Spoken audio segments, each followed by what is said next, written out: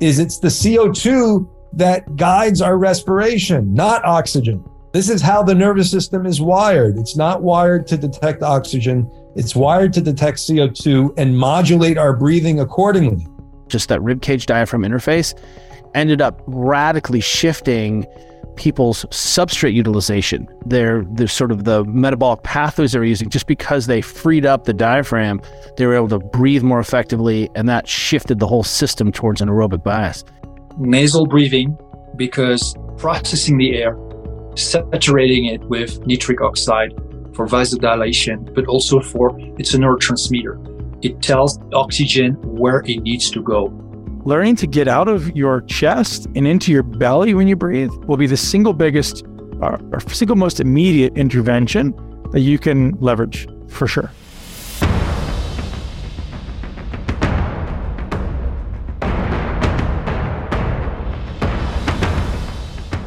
Today's podcast is brought to you by our friends over at Water and Wellness, waterandwellness.com.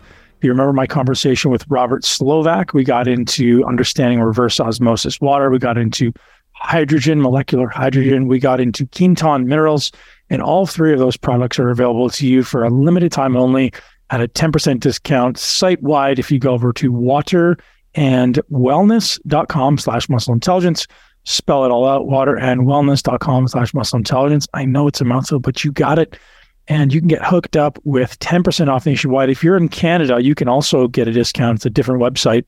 It's Vita Express, VitaExpress.ca/muscle intelligence, and continue to benefit from our amazing offers. One of my favorite products on Water and Wellness is their AquaTrue countertop water filter. It's a true reverse osmosis filter. It's a little one, fits comfortably on your countertop, and it's the best way to get all those tap impurities out of your water. If you're drinking typical tap water, even bottled water, sometimes those can be loaded with impurities, and using a reverse osmosis filter is an amazing way to get all those impurities out there. Truly the best way, that the gold standard in purification. My advice is you remineralize your waters after you've used the AquaTrue or reverse osmosis, and that's why Quinton is actually a great way to stack with AquaTrue, because you're removing literally the reverse osmosis strips everything out. So you do tend to lose minerals. And we want to make sure we're getting some of these trace minerals back into our bodies. And so taking a Quinton vial or ampule every morning is a really good way to keep your body mineralized and ultimately energized. And if you're somebody who lacks energy, believe it or not, one of the easiest things you can do for improving your morning energy is simply taking one of these Quinton or any type of trace mineral where you're getting a good amount of sodium and a good amount of trace minerals that your body needs to ultimately thrive. There's so much more to nutrition than just protein, carbs, and fats that just gets missed in the common narrative on the internet. So, ladies and gents, if you are someone who's committed to living your best life, one, you're going to love this podcast. Two, you should check out waterandwellness.com/muscle intelligence. Absolutely pick up the AquaTrue, whether it be for yourself, your family, your kids, or even at the office. It's a great way to make sure you're getting the highest quality water. And then don't forget to stack a Quinton on top of that. The amygdala, it turns out, could actually completely halt your breathing.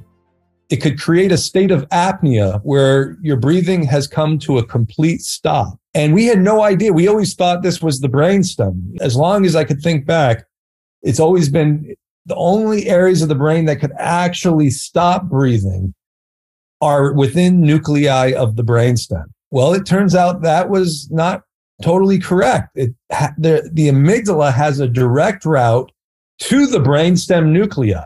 And through that connectivity profile, it could actually inhibit breathing.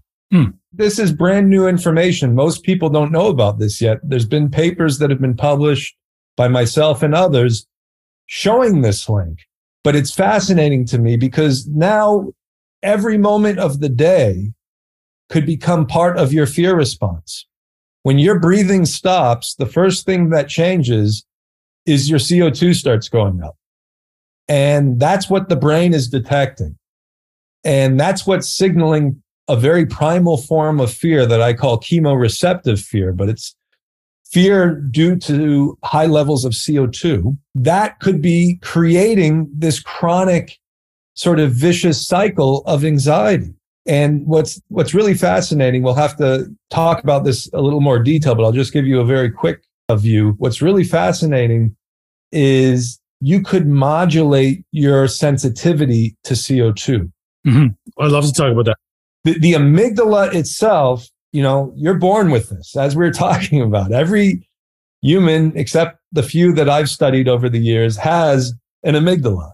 And it's like a sponge, this area of the brain. It's absorbing information every moment of the day from the moment of your first breath. It's modulating its response to that information in real time. So if you're being traumatized, it's collecting all of that sensory data at the moment of the trauma.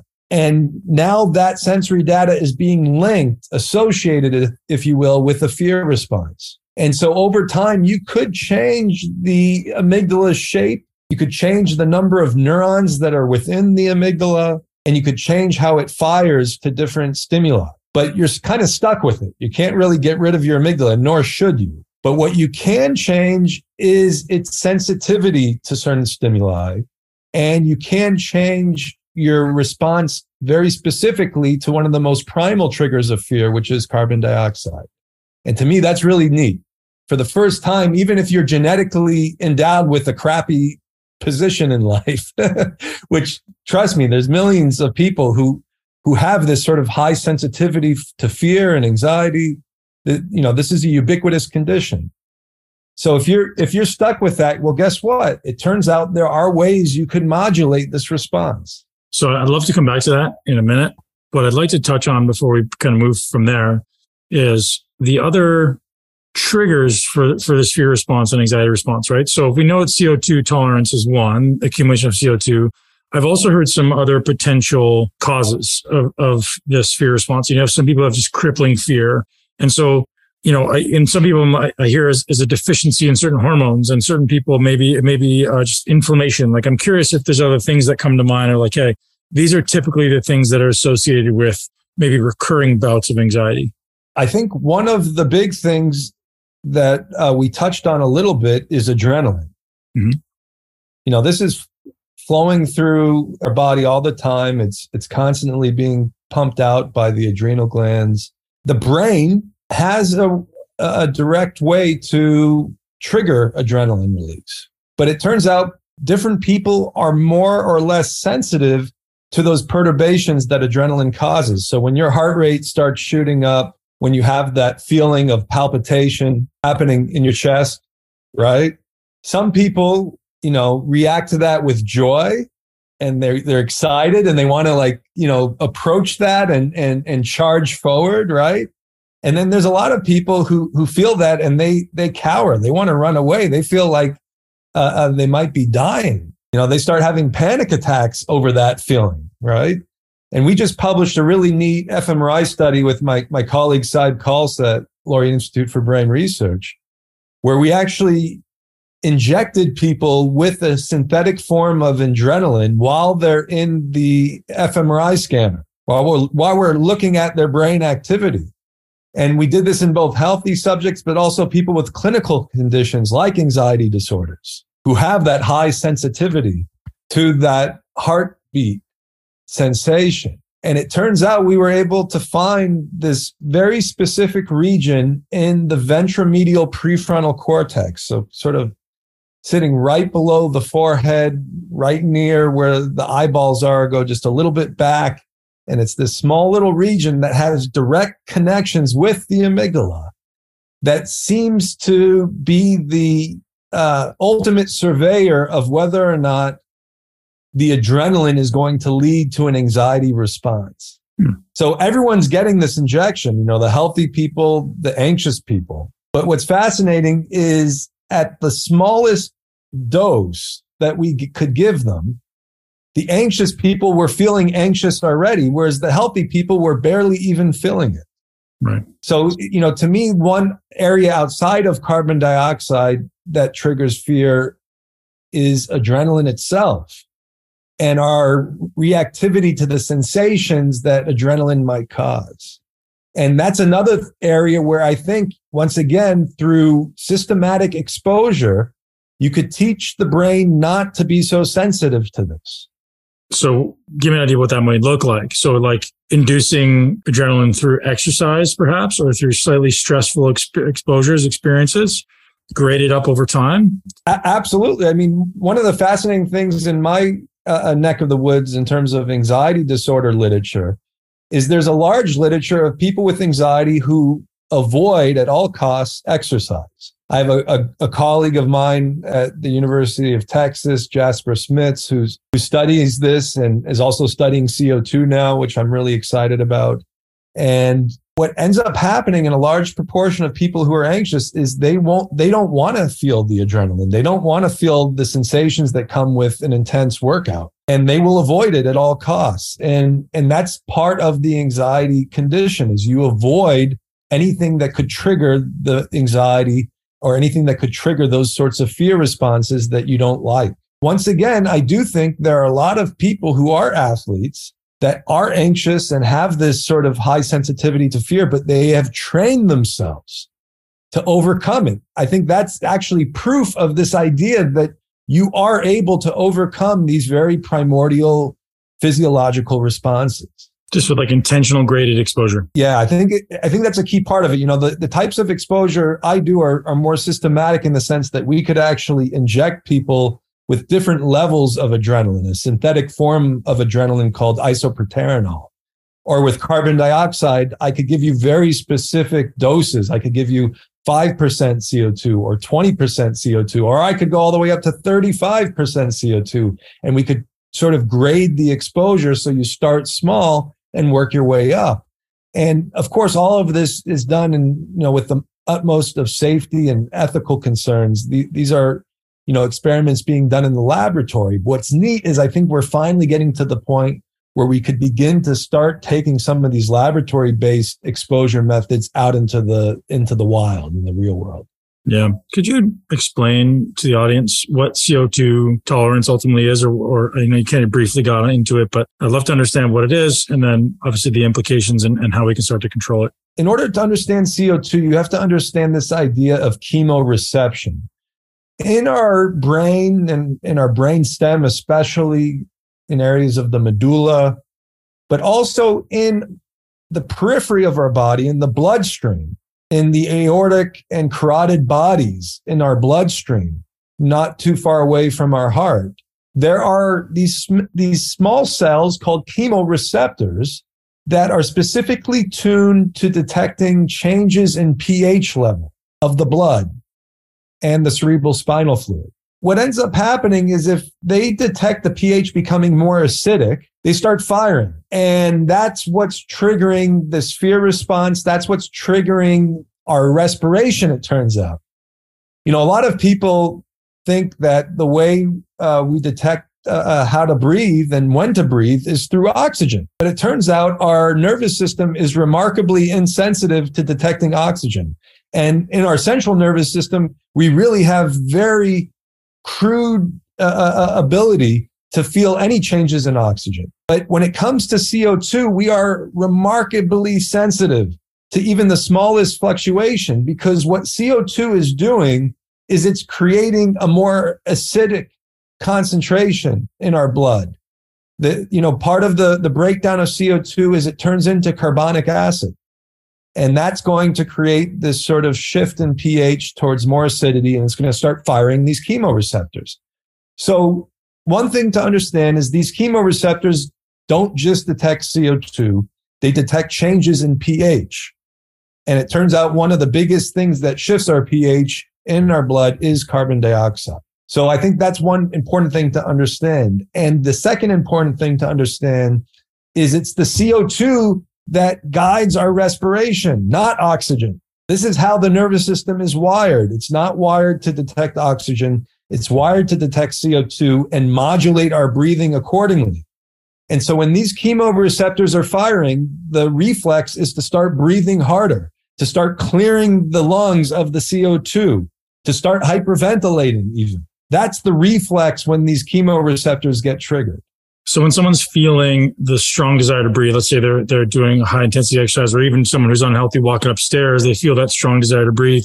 That's really the nervous system responding to the chemoreceptors. That's right. That is what I call a suffocation alarm, which is essentially the chemoreceptors firing like crazy inside the brainstem and propagating that throughout the rest of the brain, and basically saying if you don't start getting enough air soon, you are going to die. It's a very primordial response, these suffocation alarms. So it's getting the CO2 out and getting more oxygen ultimately. Exactly. And that is what it was meant to do. If you're in a cave, back in the times, and all of a sudden you're not getting enough fresh air in that cave and the CO2 levels are rising inside the cave, it's trying to say, get the hell out of this cave right now and get some fresh air, right?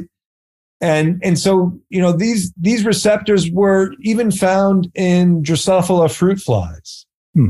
Fascinating experiments at Caltech have basically shown that when a fruit fly detects a high concentration of CO2 in the air that it's flying in, it will automatically fire the chemoreceptors and it will fly away from that area of airspace.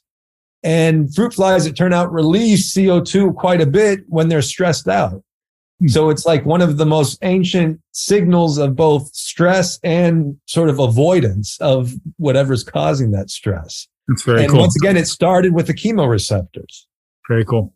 Do you have any protocols or suggest any protocols that are most effective for having people improve their CO2 tolerance? So I think there's a couple different things kind of all happening at once now. You have, people like Brian McKenzie, who has been training athletes on CO2 tolerance now for decades. He was way ahead of the game. He's developing stuff. You also have, people like Wim Hof, who have developed, I think, really one of the most fascinating modulations of CO2 that I've come across. Because essentially what Wim Hof is doing is he's taking you from the low end of CO2 all the way up to the high end of CO2 in a very short amount of time, and then repeating it 3 times or more. And this is a fascinating way to modulate your chemoreceptors, I think, in a very safe manner. On YouTube, for example, he now has his basic breathing video, which I think is only about 10 or 11 minutes long, that he released right before the pandemic. And it has over 50 million views right now. So, I think it's taking the world by storm because it works very effectively. And it works because it's modulating CO2 from one side all the way to the other side. So for those who don't know what Wim Hof is, essentially, he's having you take, 30 sort of rapid breaths. It's not full on hyperventilation. It's just at a faster pace. And you take those 30 breaths very deeply. You try to get a lot of oxygen in, and then you clear out your lungs a little bit. But over time, you're going to be blowing off the CO2 during this breathing period. You're going to go, and every time you're exhaling, more CO2 is coming out. But because you're doing it at a faster pace, your CO2 is getting lower and lower and lower and lower. Okay. And then after the 30 breaths, he has you just hold your breath on the video up to 90 seconds. There's a lot of people who've been doing this, including myself, who could get up to triple that even. I would say for sure double that. So hitting 3 minutes on a Wim Hof breath hold is not hard. And there's some tricks that he creates in your physiology that allow you to hold your breath for that long. But essentially what is happening is you're holding your breath more and more CO2 is being created in your body and not being cleared because you're not breathing. And so your CO2 levels are going up and up and up and up and up. And then at the end of the breath hold, he has you take a recovery breath and then do it all over again 3 times.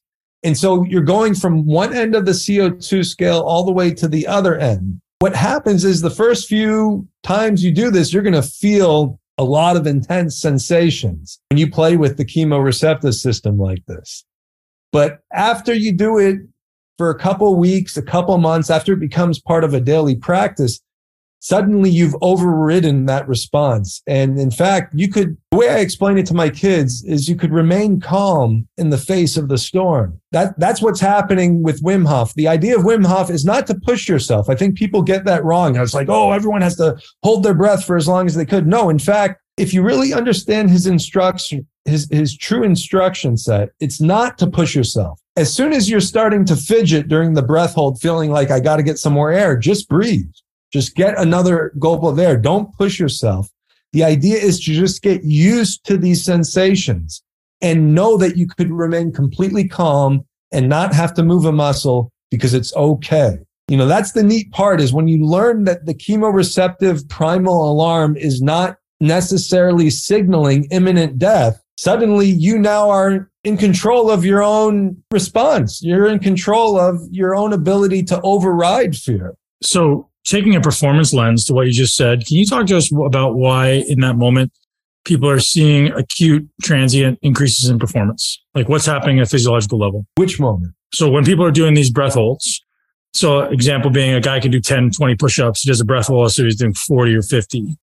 I see this all the time, right? So there's a couple different mechanisms at play, I'm sure. Anything that comes to mind that stands out as to why that's happening? There are a couple different mechanisms. One of the big ways is adrenaline. They've actually done some studies now with the Wim Hof method. You're supposed to breathe through your abdomen. So in general in life, you should start breathing through your abdomen. I think we're very poor abdominal breathers to begin with. But in Wim Hof, that's the key part. All 30 of those fast, rapid breaths are through the abdomen, really pushing your stomach out on the inhale. You should see it rise. And every time you do that, you are triggering a release of adrenaline. That's like one of the quickest ways to arouse your sympathetic nervous system is through abdominal breathing, especially deep abdominal breathing. And then on top of that, when you start the breath hold and your CO2 starts going up, that is triggering a further release of adrenaline, right? And so I think what's happening on these people who are actually doing certain types of performance activities, say push-ups, while they're holding their breath, is they are feeling this huge surge of adrenaline that's sort of muting out all those signs that normally would say, stop it, you're going too far, you're pushing too hard. It allows you to do superhuman things. Now, I want to just stop for a second and give everybody a disclaimer, which is I don't think you should do the Wim Hof method unless you have an oxygen ring on, because your oxygen levels will start dropping and you won't be aware of it. As we've discussed, we have very crude sensitivity to oxygen. And if you're wearing a pulse oximeter, oftentimes you could wear these as rings now, but I've seen them on watches too. Eventually, these will become very ubiquitous. In real time, you could see what your oxygen levels are at. And if, say, you're holding your breath and your oxygen levels start getting into the 80% level or 70% level, this is your blood oxygen saturation. You need to start breathing. You know, I've seen people pass out on the Wim Hof. I've seen people pass out trying to do push-ups while they're holding their breath. And that's dangerous. I don't think anyone should do that. But if you're wearing a pulse oximeter, you could see when your O2 levels start dropping, and right around 80% to 70% range, you need to start breathing again. I think that's a really important part of doing this in a safe way. And so everyone that I do this method with, I always make sure they're wearing a real-time pulse oximeter, and it actually starts buzzing once their O2 levels hit a certain value, and you don't even have to look at the ring. That's when you know it's time to start breathing again. The foundation of everything I teach, probably for the last 4 years, is 3 things: breathe, walk, meditate. Stop. Too easy. Oh. Everyone listening to my podcast has probably heard me say it 100,000 times. Like, if you're not doing these 3 things every day intentionally, you're not ultimately, well, I hate the word optimized, but like, you're not ultimately optimizing everything, right? Because if breathing and walking are dysfunctional, everything you do on top of that is dysfunctional. If you can't meditate, your mind is going to be chaotic and probably not ultimately organized in a way that's supporting the best version of yourself. Those are my 3 pillars of human optimization that exists at the foundation of it. You know what's awesome about those 3 things too is they can also be done at the same time. Same time, totally. That's what's also a miracle of them, right? Like, again, you don't have to meditate for an hour and to have a breathing practice for an hour and walk for an hour.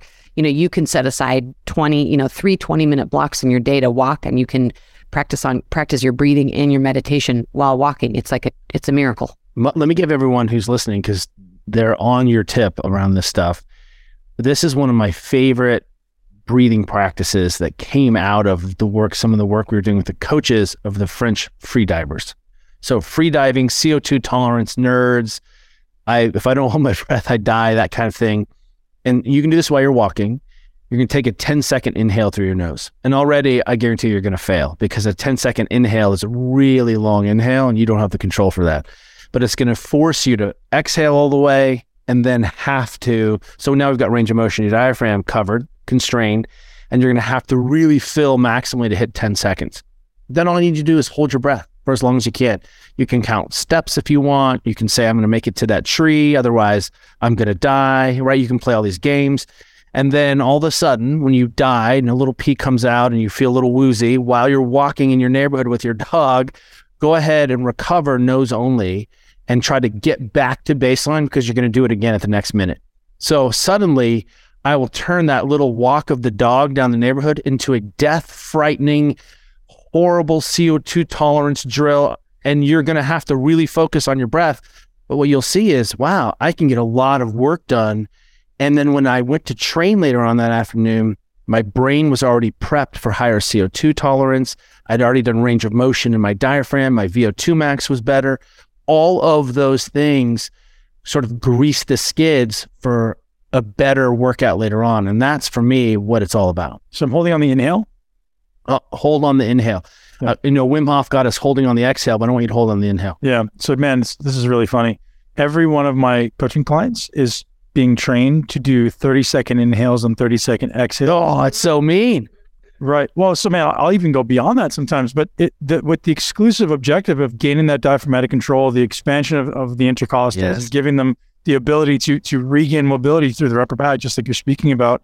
And the changes I've seen in spinal mobility and shoulder mobility is there's nothing that comes close. I'm not sure if your experience as a physical therapist or a physiotherapist is similar, but like, man, I've never seen people alleviate shoulder pain and back pain and neck pain as quickly when they just learn to create expansive breathing practices.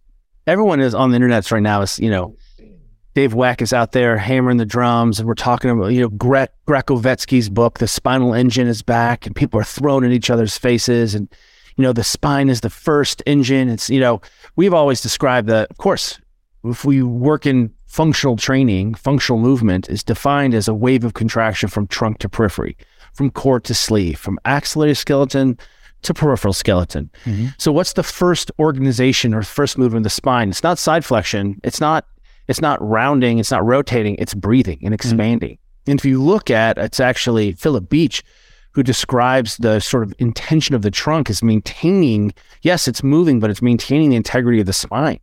And so everything is a contractile field around trying to maintain the integrity of the spine and, stabilize, rotate, generate force, et cetera, et cetera. But the first motion there is the breath. And if you're going to untangle all of these things, from headaches to jaw pain to shoulder pain to lumbar pain or hip pain, you've got to be looking at how people are moving their backs and spines. That's breathing. And beautiful. Now I'm going to look up all those references because this is something I just landed on my own. I love it. Trying to figure out my own stuff. That's because it's the truth. Yeah. But yeah, it's really cool to hear that you're doing that because, one of the things that we think is different about the breathing section of our book is exactly what you're talking about, right? It's about this, connection between the neck and the back and the spine and, this sort of expansive physiologic part of breathing, not just the meditative part and, all the other things that Wim Hof and all the other major experts are. Yeah, it's the biomechanics. Like all these other experts are talking about, really cool and important things with respect to breathing. And what we felt like we could add to this conversation of breathing was the biomechanics part. I wrote a breathing course two or 3 years ago, and I went on this 6-month, just scouring everything I could on the internet to find people talking about the biomechanical influence of breath. I just tried to find everything I could because I was so obsessed with it. I was like, there's got to be someone out there teaching it. And I found a few people out there with courses and stuff, but it wasn't really a predominant focus for anybody. I was like, how can this not be, some of the best biomechanists I had ever spoken to just didn't even consider it when it came to optimization of movement. I was like, I don't get it. So I'm glad that you guys are making it popular. Shout out to Leon Chaitow, who passed recently in the last year and wrote a really important book looking at some of the research around the fact that when the diaphragm wasn't functioning well, we saw 30% decrease of force to the legs, right? The huge shutdowns that the diaphragm accounted for, the majority of blood flow during aerobic exercise. That makes sense. So an efficient, functional, non-stiff diaphragm that wasn't tacked down made it more effective. We saw that, and I'll point at the work of Cal Dietz and his triphasic. Some of the work he was doing around just mobilizing the front of the ribs for people, just that rib cage diaphragm interface, ended up radically shifting people's substrate utilization. They're sort of the metabolic pathways they're using, just because they freed up the diaphragm, they were able to breathe more effectively, and that shifted the whole system towards an aerobic bias. It's really remarkable. So Cal's implementing some, I forget the name of his system. The triphasic is a training modality, his like manual modality that Mike Nelson also teaches. Reflexive performance reset, RPR. Exactly. Yeah. Perfect. Are you talking about Dr. Mike Nelson? Yeah. Shout out. I love him. He's amazing. And Cal, both teaching the RPR. That's correct. And so actually Mike treated me on RPR. I didn't realize that they had data on how it implicated in metabolic output. That's interesting. I'll look at that. And more importantly, and this is what's so great about what we're seeing about everyone, when you're hearing experts on the internet, everyone, PSA, I want you to ask yourself, who are they working with? Where are their bona fides? Are they aggregators of information? There's nothing wrong with that. Certainly nothing wrong with that. I love aggregators. I love people who are experts in fields and who are sort of helping me, feed me the tidbits of the research. But I also want to know who you're working with, testing and seeing. And that really matters. And that has been lost in this big, fancy internet world where everyone's an expert. What you can see is one of the reasons that RPR and the work of Dietz et al. Is so important is they're actually working with national level hockey players, and they're working with a whole university, and they're testing all of their thinking and objectively measuring inputs and outputs.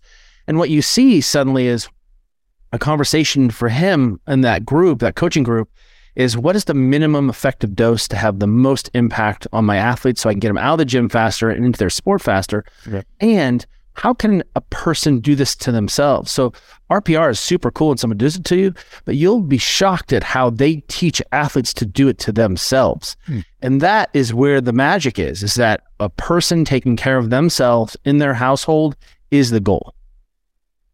Brilliant. Yeah. I always say 95% of people on the internet are just regurgitating information as opposed to actually taking some information, taking some theories, applying it, pushing it to the limit, seeing where it breaks, seeing where it holds up, and then coming back with some valuable insight about, okay, this is what happened at this, in this arena, and this is how I can maybe extrapolate some of the value of what I learned and apply it over here. Totally, man. I totally agree with you. And it's such a gift to be able to work with, really any audience, but specifically high performance athletes, because, as you know, if you're not pushing something all the way, pedal all the way down, it's really kind of hard to tell where this thing holds up and where it breaks. It's very true. And it's one of the reasons in our thinking why here we have the components of durability. We think that you're going to go out and do what you need to do. But the reason we know what we know, again, is because we work in these high performance environments. That's where the test is, where we're like, wow, this is a really cool idea. Doesn't scale, not reproducible, can't be consistent with it. Are we going to send LED light beds out with our SEAL teams? We're like, it's probably not going to work great. But maybe that's a technique or a tool that works better at home when they are recovering. Okay, so it allows us to start to sift through some of these pieces.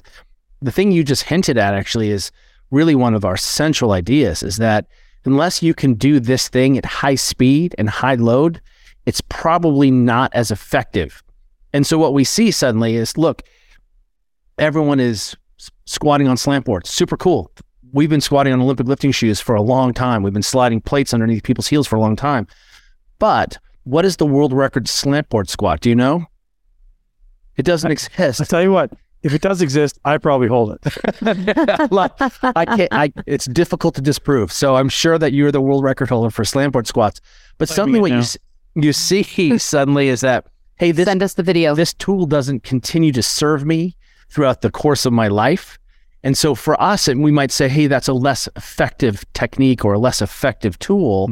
Doesn't mean it's not a useful tool, but as we kind of progress, what we'll start to see is that, as Franz Bosch says, there's more variation in waltzing than there is in sprinting.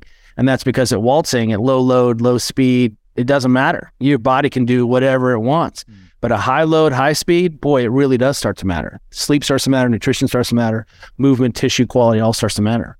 I think Kelly made a really good point that I wanted to elaborate to. It seems like we really have sort of disempowered people at large to be responsible for their own bodies. I can't tell you how many people, we have who, tweak a neck and before they, get into our office have gotten 2 MRIs, a CAT scan, and seen 6 physicians.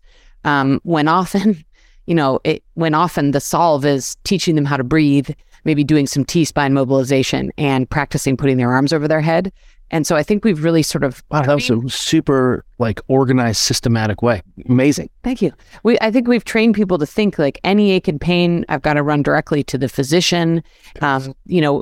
We haven't gotten the message out that there's so much people can do on the gym floor or the living room floor to make their bodies feel better. And, even I would even go so far as to say, like, one of the things that bugs us the most, we've obviously been standing desk advocates for a long time, and not because we're anti-sitting and not because we're pro-standing, but what we like about the standing desk is it is a gateway to more movement. People who are standing tend to move and fidget and change position more often, and it's easier to, work on your mobility at a standing desk. So that's why we're pro-standing desk. But I can't tell you how many people have said to us, oh man, I'd love to get a standing desk at work, but, my employer just won't pay for it. And that's like a classic, we've handed off our health and wellness to others.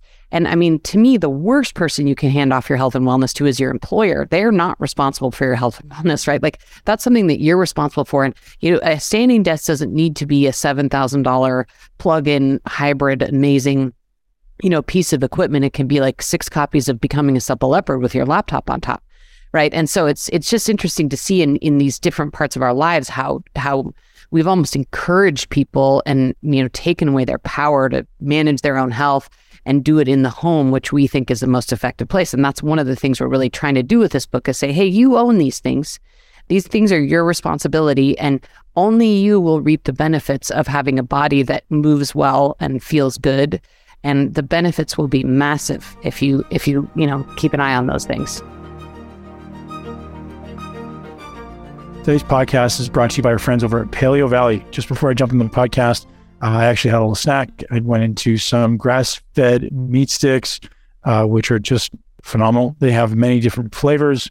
They have one of my favorite ones is summer sausage. They have a spicy and non-spicy, and just all grass-fed, high-quality, convenient snacks. One of the challenges that many of us have as busy entrepreneurs, executives, anyone in this modern life, it's really just, finding snacks that can hold us over when it's not maybe mealtime, or maybe we're in a rush to get some protein. We're not sure how we're going to end our daily protein intake.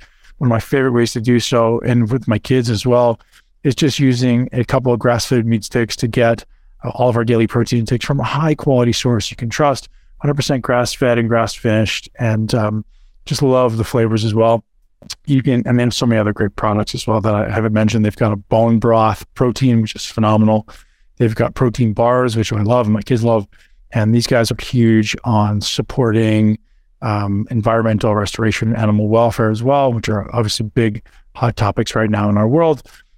So ladies and gents, head over to paleovalley.com/muscle to get hooked up with 15% off your first order. And again, 15% off our food is really significant because the margins on food products is very, very small, right? Some companies have large margins they work on, some of them have small. And we know that anything that's a food product, as you can imagine in a grocery store, the margins are incredibly small. And so we really appreciate Paleo Valley supporting this podcast and supporting you in your ability to ultimately get the best quality products, put the best quality products into your body. Everyone, we had Dr. Peter Litchfield on the podcast recently. I don't know if you're familiar with him. And most people would call him the godfather of breathwork. He's the guy who's kind of doing all the research. And he literally said exactly the same thing. He said, people who are hyperventilating are hurting themselves. They're causing problems. And all you need to do is breathe less. He said, all these things that people are doing, all these fancy new modalities, they're causing problems. He's like, just breathe less. And this is the guy he's in his 80s, he's been doing this for 40 years. He said, of all the research I see, the only tip I have for everyone listening out there, breathe less. Exactly. So breathe less, not breathe more. Yeah. You will reduce, just to summarize this one more time, because it's so counterintuitive and so people have been led to believe, but isn't breathing more better, taking a breather? Just take a no breather for a moment. Okay. So again, you cannot use more oxygen and absorb more oxygen by breathing more, by inhaling more. But when you exhale too much, you prevent optimum oxygenation at a cellular level. That's physiology. That's the Bohr effect. That's just plain and simple physiology. So breathe less and make your reflexive breathing to be that way. Not just those 10 minutes when you will pay attention to breathe less. And then the moment you stop paying attention, you're busy and you breathe through the mouth and you breathe shallow and you breathe fast. If your breath work, whatever it is that you're doing, does not teach you, does not modify your reflexing breathing pattern, it's not effective. Period. There's no way to put it in any different way.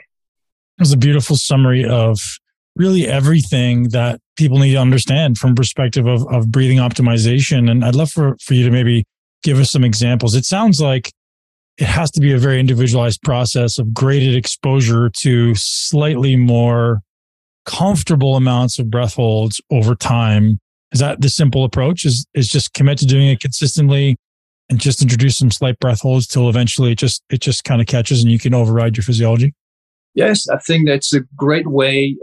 It's actually the way I teach it in the beginning, and I call it the timeless approach. Timeless means you do not need to time anything. You just need to feel. I do suspect, a lot of people catch themselves holding the breath from time to time. And they're like, oh, that's bad. It's not great. In fact, it's good and bad. So let me explain to you why. Efficient breathing should be smooth. It should be consistent, continuous, near silent, slow, regular. So why would you find yourself holding your breath sometimes? I think that it's an attempt of the nervous system to restore higher levels of CO2, the cellular level, and higher levels of CO2, which simply means normal levels of CO2. If you're chronically overbreathing, and you may not realize that you are, and most people do, and they don't know. So you are chronically deficient in CO2. So your pH is off and your oxygenation is suboptimal. So when you're going to hold your breath, that's not something that you do consciously, but I suspect the nervous system, the respiratory center are doing that in order to try to restore optimum oxygenation. Because when you hold your breath, even for a few seconds, you're going to not exhale that CO2. So you're going to keep it inside. Now, why would you do deliberate breath holds of that kind for the exact same reason? I think people need to we need to reiterate that many people are eating alkaline foods in the attempt of having this thought of, I want to alkalize my body, when in reality, food doesn't alkalize your body through your stomach. No. The only single way to change your alkalinity or acid base or your pH is through the breath and through manipulation of retention of CO2. Yes, exactly. Yep. So hey, all night you breathe too fast or you breathe through the mouth, bad deal. Yep. If all day you do the same, bad deal. So they say we take 23,000 breaths a day. That's one of the things that you hear all the time, because people like to parrot information without actually doing any investigation. Let me clarify this. I don't take 23,000 breaths a day. I take much less than that. Some people take more than that. So that's an average. It means that depending on your respiratory rate, you'll take less than 20,000, more like 15,000. And some people will take more than 30,000 breaths a day. When we say a day, that includes the night. So that's thousands of breath cycles a day of difference between one individual to the next. A person that on average would breathe 10 times a minute, we're talking about 10 breath cycles. That's 10 inhales, 10 exhales. And a person who would breathe 20 breath cycles a day. Okay. That's twice as much. 360, 5 days, in a year, 10 years of that, 2 decades of that, 50 years of that. You don't think it makes a difference? We're talking about hundreds of millions of superfluous breaths taken by the overbreather who never knew he or she was an overbreather. Millions of, like hundreds of millions of extra breaths that are not inconsequential. They have an impact on your well-being, on your energy levels, on your emotional states, on your health, since it's directly impacting your cellular respiration. It's impacting your metabolism. It's impacting the energy that you are, because we all basically, life is the regulation of energy at every level. And breath is the one thing that you do all the time. You don't move all the time. You don't eat and digest all the time, but certainly your metabolism never stops. And your breathing never stops. And even when you stop your ventilation for a moment, which is breath holding, cellular respiration never stops because metabolism never stops. So anything that's going to impact your breathing long term, we're talking about years and decades. I mean, it's undeniable. Yeah. And by the way, in the living world, in the world of mammals, there is a strong correlation. It's not possible to say causation, but there's a very strong correlation between respiratory rate and longevity. Gosh, you read my mind with that. And so I was literally about to say that. I was like, so many people are going down this path of like, they want to find molecules and they want to find supplements and all these things to take, yet nobody's going, hey, the number one thing probably you can do for your breath for your longevity is optimize your respiration rate. And so my team's created 20 longevity metrics, 20 things that are most highly correlated with longevity that we can ultimately control the outcomes of, objective outcomes. And I think at the top of the list is like breathe 6 times a minute, right? 5 to 6 times a minute, find your resonant breathing rate. And that's like, even that, I mean, I'm going to guess you probably read that at rest or less. Oh, sorry. 6 minutes. You're asking if 6 minutes is no. 6 breaths per minute is what we advocate as being an average. Yes. So that or less, by the way, depends on the level of training. But in healthy individuals, because that's the thing, is like people love to be like, oh, it's all, there's no. It's something natural to people, breathing, and so find what works for you. And like, okay, well, does a person who breathes like that all the time, did they find what they work for them? No, they're harming themselves out of their ignorance. There's no way to, don't beat around the bush and don't be like, oh yeah, we're all unique. And no, we're not. We're all unique, but we also have the same body, the same physiology, the same lungs and hearts. And nervous system, it's all regulated by the exact same principles. You can't tell that. You cannot possibly say that somebody who's completely morbidly overweight is healthy. In the same way, you cannot say that somebody who breathes like 20 to 30 breath cycles a minute is healthy or breathe healthily, because that's their unique way of breathing, and we're all different. Cut the crap, period. And that's a spiritual statement, by the way, because you're harming people by spreading this kind of like vague bullshit. It's bullshit. So breathing slow, that's how you are healthy. That's obviously not the only important factor that is going to make you healthy. Sun exposure, grounding, rest,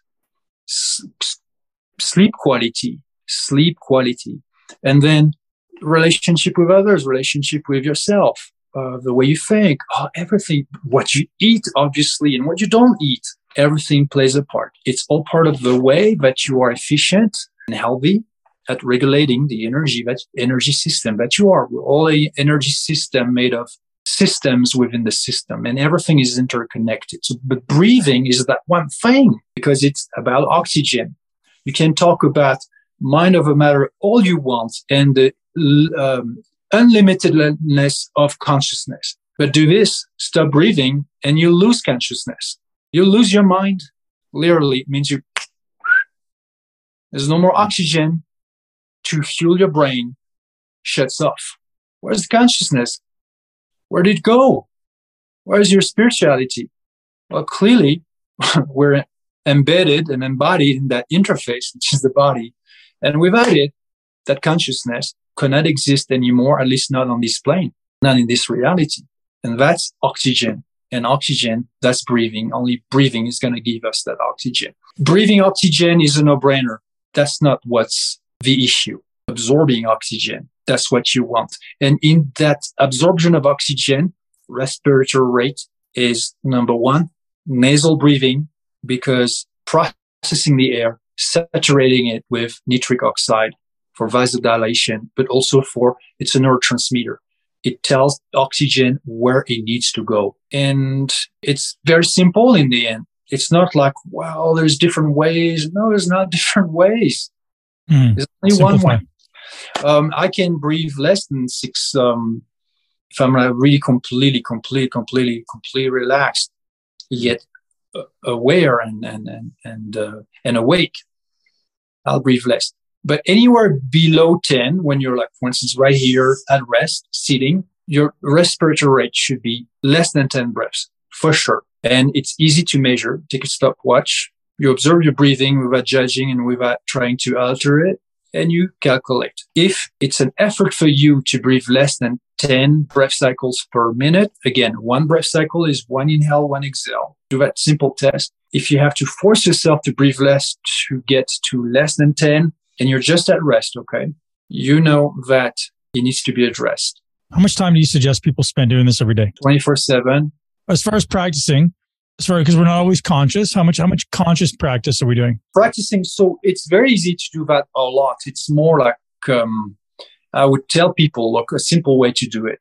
You may have a dedicated session, give yourself 5 minutes every day, maybe every morning, every evening. It's a possibility. If you have that time, do it. Otherwise, there's so many times during the day where you're not actually working, or even you're working, but you could do that. Just pay attention to your breath. So that just takes a second. All you have to do is to remember. And once you remember, you ask yourself those 3 questions, because those are 3 pillars of efficient, healthy breathing.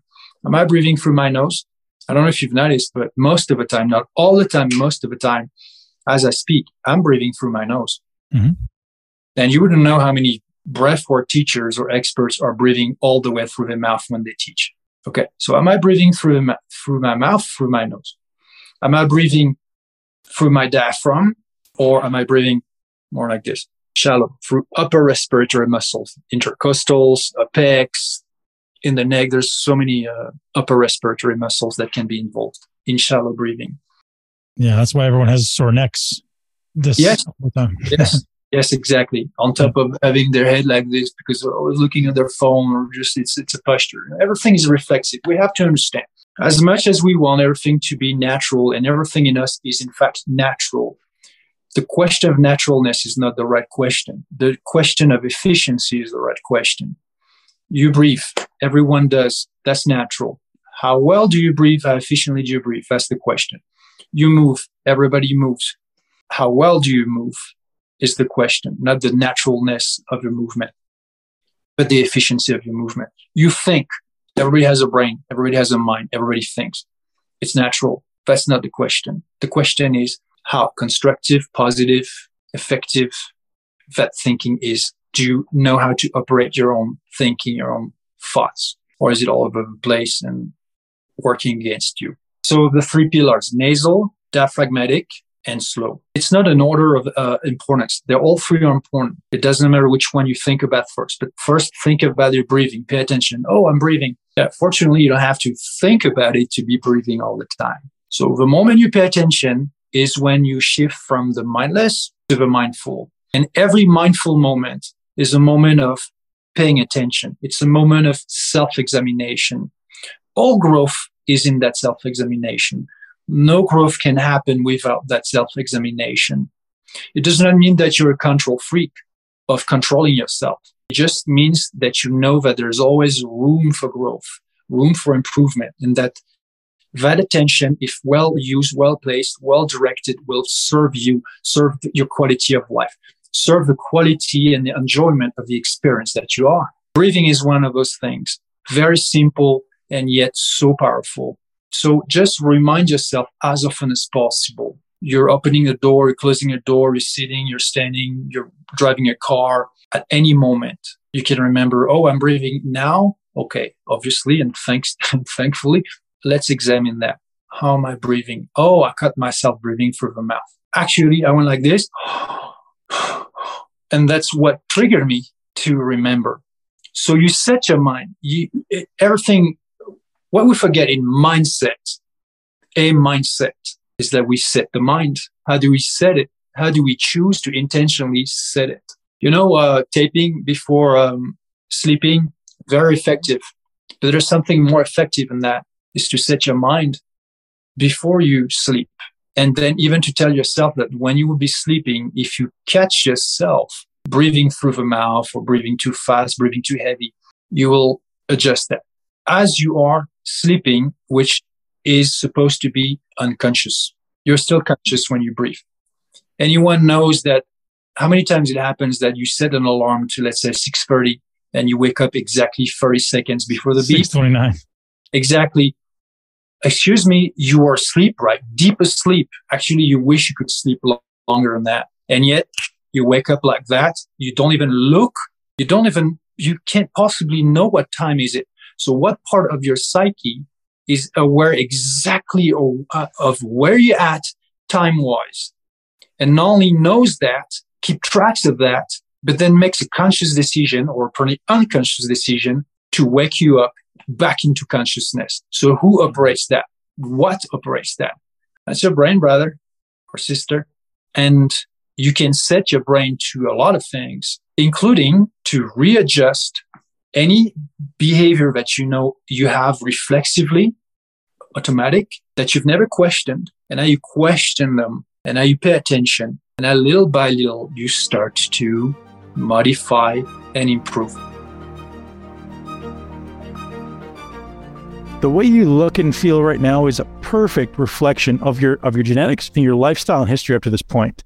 Perfect reflection, right? If you're like, I don't feel well or I don't look well, your body is perfectly adapted to what you've subjected to in the past. And therefore, if you want to change the way you look, the way you feel, and the way you perform in the future, you have to change the way you're engaging with your body now, right? And it comes in owning those 16 hours and then looking at 15-minute increments and going, okay, what are the 15-minute increments telling me about what my future is going to be like, right? So if you show me your 16 hours, I can tell you what your body's going to look like. I can tell you what your future is going to look like, right? Some of you have different, maybe a little bit more margin for error than others genetically. But in general, you guys you know exactly what you need to know about where your body's going to look, feel, and perform based on what you do in the 16 hours you're awake, right? Ultimately, and the 8 hours that you're sleeping. Okay? So if we want to learn to manage the autonomic nervous system, there's a really, really good visual reference that I use that really helps me to depict how to approach this. So men or women, the way I think about this is we all need to access the warrior and the monk. What that means is a warrior is someone who's always ready to run, fight, react, be assertive, and whatever comes in his or her direction, he's ready to respond. He or she ready to respond, right? And the monk can be at complete peace in the eye of a storm, in the most insane chaos.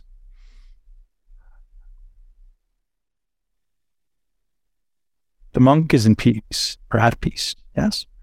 So the ideal circumstance for a human, in my humble opinion, is to be able to tap in to the warrior and tap into the monk when you need it and be able to undulate anywhere in the middle whenever you need it. You don't always need to be the warrior, nor do you always need to be the monk. But if I need it, it's there. It's like a tool, right? It's like a tool that I can tap into. And I'll tell you what, guys and girls, that's a superpower. The ability to go to levels of intensity and effort that people simply don't understand is a superpower. The ability to disconnect and be completely at peace, be completely calm to levels that people simply don't understand is also a superpower. So where do our typical average day-to-day people live and exist? In the middle, right? It's these little small undulations. Rather than seeing like the ability to access peak states of arousal and peak states of calm, we kind of live in this really, it's literally like the expression of the thermostat on your in your house. Like, oh, it's like 72 degrees in here. It's a little too warm. I'm gonna go 71. And it's literally just a really tight regulation. It never goes certainly high, and it certainly never goes low. We want to be able to control those states of arousal, right? Intentionally, not allowing the environment around us to influence those states of arousal. How many of you guys, and this is actually what started my journey, how many of you feel like the environment around you influences your state of arousal or your state of focus or your ability to be present? Anyone? You say no, you're lying. Your environment is your biggest trigger, but learning to become mindful of it, as one of our guests said, and learning to control it is absolutely within your power. And if you do it, I guarantee you'll be more successful because of it, because now I'm driving the bus. I don't want something outside me to drive the bus. I want to be driving the bus, right? I want to be the one who's like, no, I'm going this direction. I know exactly. I want to be conscious of my decisions. I want to make sure that I have all the information to make a decision and then act accordingly. But not all of us are able to do that because we don't have the ability to control our ability to be present and ultimately control these two branches of the autonomic nervous system. So what are the interventions then? So if I want to get super aroused, I want to get myself up, and I don't mean sexually aroused, I mean like aroused, yeah? If I want to get super elevated in energy and intensity, like I'm going to do like the hardest work out of my life, right? What should I be doing? And this is important. Never does this incorporate external substances ever, because so many people are so dependent on like, I'm just going to go take this pill or drink this beverage, or like, no. Can you do that? Whatever, your choice. But learning to control your own autonomic nervous system, your own system, is so powerful, so much more powerful than you even know, right? I know things like Adderall and certainly caffeine addictions are so prevalent in our society because people have this high level of expectation of like, I got to get so much done. What if you could access those states without any of that stuff, which I promise you can? I say this often, what breath work is able to elicit in your body will completely blow your mind. What meditation is able to elicit in your body will completely blow your mind if you become well practiced at it. But guess what? You know when you shouldn't be practicing meditation and breath work? When you're in the eye of the storm. When shit starts going down, is when people go, I need to practice breath work. Guess what? Good luck. Not going to happen. I have children, and when my children are having a bad day or they're doing something wrong, is that the time to punish them and teach them something? Of course not, right? It's before, right? I should be teaching them an intervention before, like, hey, here's how we act in these situations. And same with us. Yet we're adults, so we can't control our own emotions, right? We tell kids they need to control their emotions. It doesn't work. So learning to control our state of arousal is something that every one of you guys should be thinking about every single morning. And it doesn't take a huge amount of time, right? I usually leave about minimum 15 minutes, 10 to 15 minutes is like minimum, but ideally closer to 40 to 60 minutes would be ideal if we have all the time in the world. But minimum 10 to 15 minutes in the morning to simply create your state, right? Does that sound appealing to everybody? Does anybody ever just start the day, pick up their phone and kind of get on with the day? We're all guilty of it. I do it sometimes. If you don't, you're lying, right? A state will eventually become a trait, right? So if I want to create the perfect state, right, that I want to be in every day, I have to practice. Just like riding a bike, just like playing a piano, I need to practice that state, and that state will eventually become a trait. So if I say, when I wake up in the morning, who do I want to be? Do I want to be chaotic and distracted and have squirrel brain and lack the ability to be focused? Or do I want to be calm and focused and intentional, right? And you guys can use any adjective you want. You decide what you're going to be, right? Do you want to be the warrior? Do you want to be the monk? Do you want to be able to access all of them, right? I'm sure you guys all want to be high achievers. So do you think a high achiever just allows, let's say like a guy like, I don't know, like let's pick your favorite sport, right? You think of like UFC, or you think of basketball, or you think of football, you think of hockey. You think those athletes who are the best in the world allow the environment around them to determine how they're going to show up? They leave nothing to chance. I'm going to show up in an optimized state, and there's nothing around me that can influence that, right? And everyone plug your ears if cussing offends you, but it's the unfuckwithable mindset, right? It's like, no, I know who I am, right? And I'm going to show up as me, and nothing around me can pull me in either direction because I'm driving the bus. Well, I'm going to give you guys some immediate interventions you guys can apply right now to ultimately gaining control of the autonomic nervous system. Yep.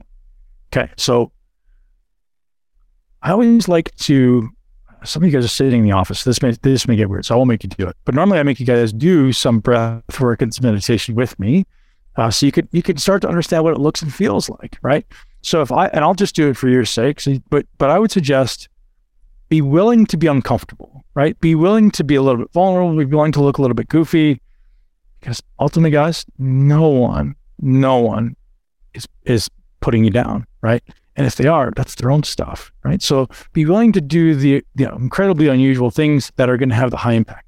So the first intervention that you guys probably already know is breathing, right? Because the reason breathing's become so famous and popular and such a big phenomenon right now, by the way, breathing is not a fad. It's not going anywhere.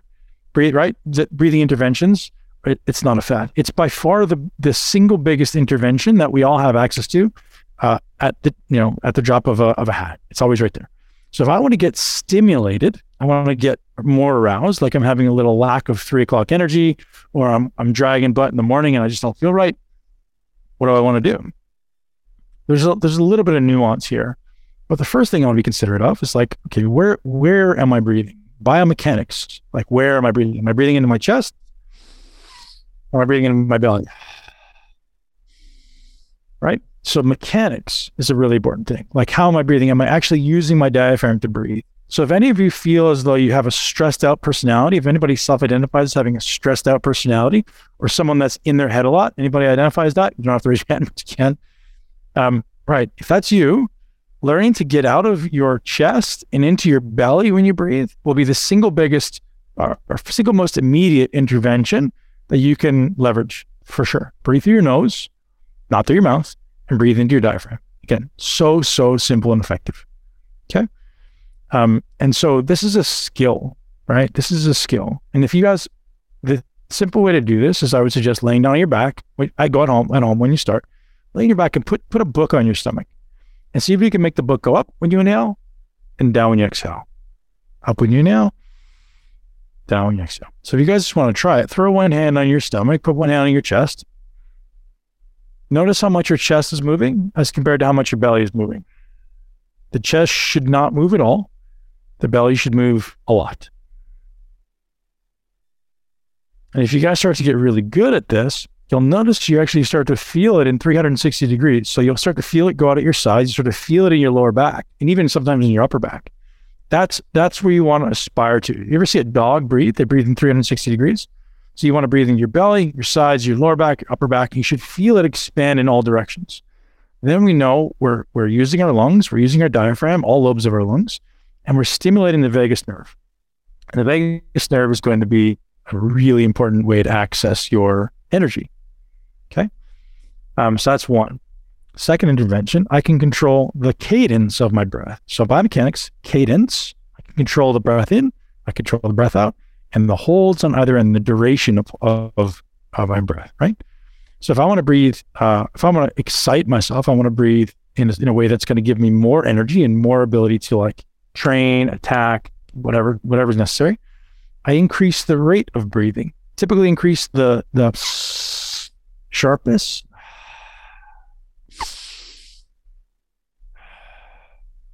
Right? So you get sharp breaths in, your heart rate should jump up. If any of you guys measure your heart in real time, your heart respiration, heart rate, you'll notice just by doing that, your heart rate should jump up. That's a really responsive nervous system. That's a good thing. And then if I did the opposite, I went, my heart rate should come down. Here's a good example. The highest state of readiness, right? Peak state of readiness.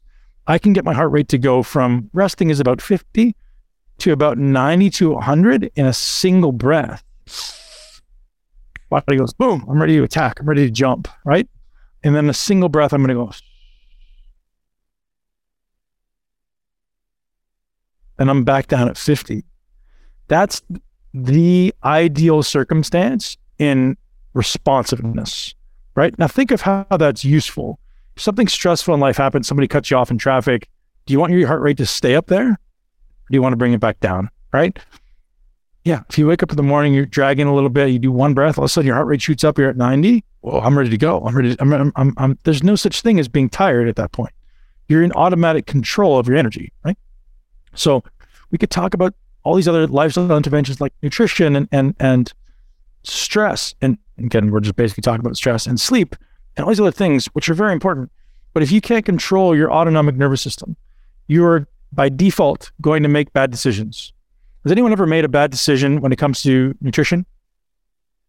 And bad decision is relative, right? But where you're like, man, I probably shouldn't eat that third donut, or I probably shouldn't eat that fourth pizza. Talking to myself here. Yeah, you're like, I probably shouldn't do this. But you're not always in control, right? Whereas if you learn to control your autonomic nervous system, it allows you to become present, become more mindful, and make those decisions based on the prefrontal cortex, right? The prefrontal cortex is the executive center of the brain, rather than the amygdala, which is in the back, which is based on kind of primal responses, right? The amygdala is trying to keep you alive. It's usually reacting from fear, from inadequacy. That's where your amygdala is reacting from. It's trying to keep you alive, a survival mechanism.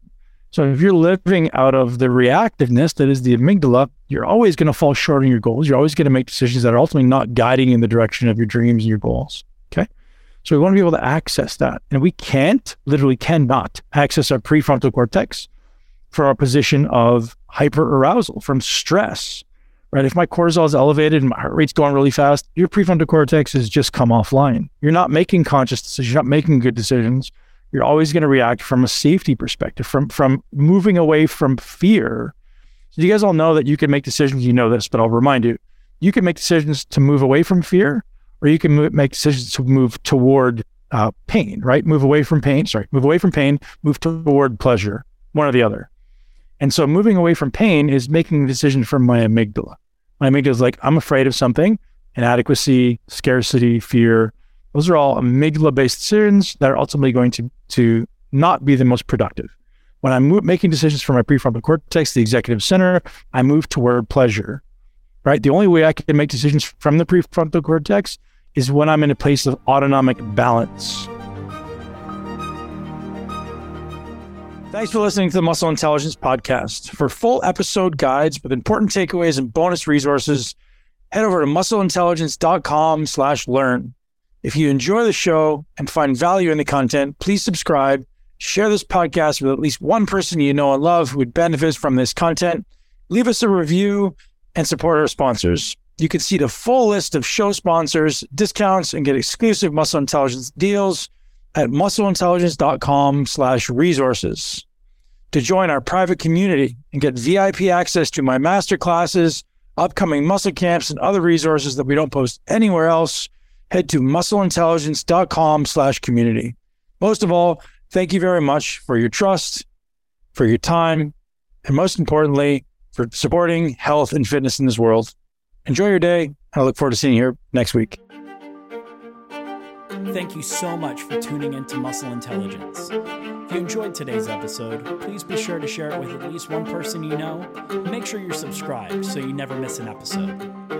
This podcast is for information purposes only. The statements and views on this podcast are not medical advice. This podcast, including Ben Pakulski and the producers, disclaim responsibility for any possible adverse effects from the use of information contained herein. Opinions of guests are their own, and this podcast does not endorse or accept responsibility for statements made by guests. This podcast does not make any representations or warranties about guest qualifications or credibility. This podcast may contain paid endorsements or advertisements for products or services. Individuals on this podcast may have a direct or indirect financial interest in products or services referred to herein. If you think you have a medical problem, consult a licensed physician.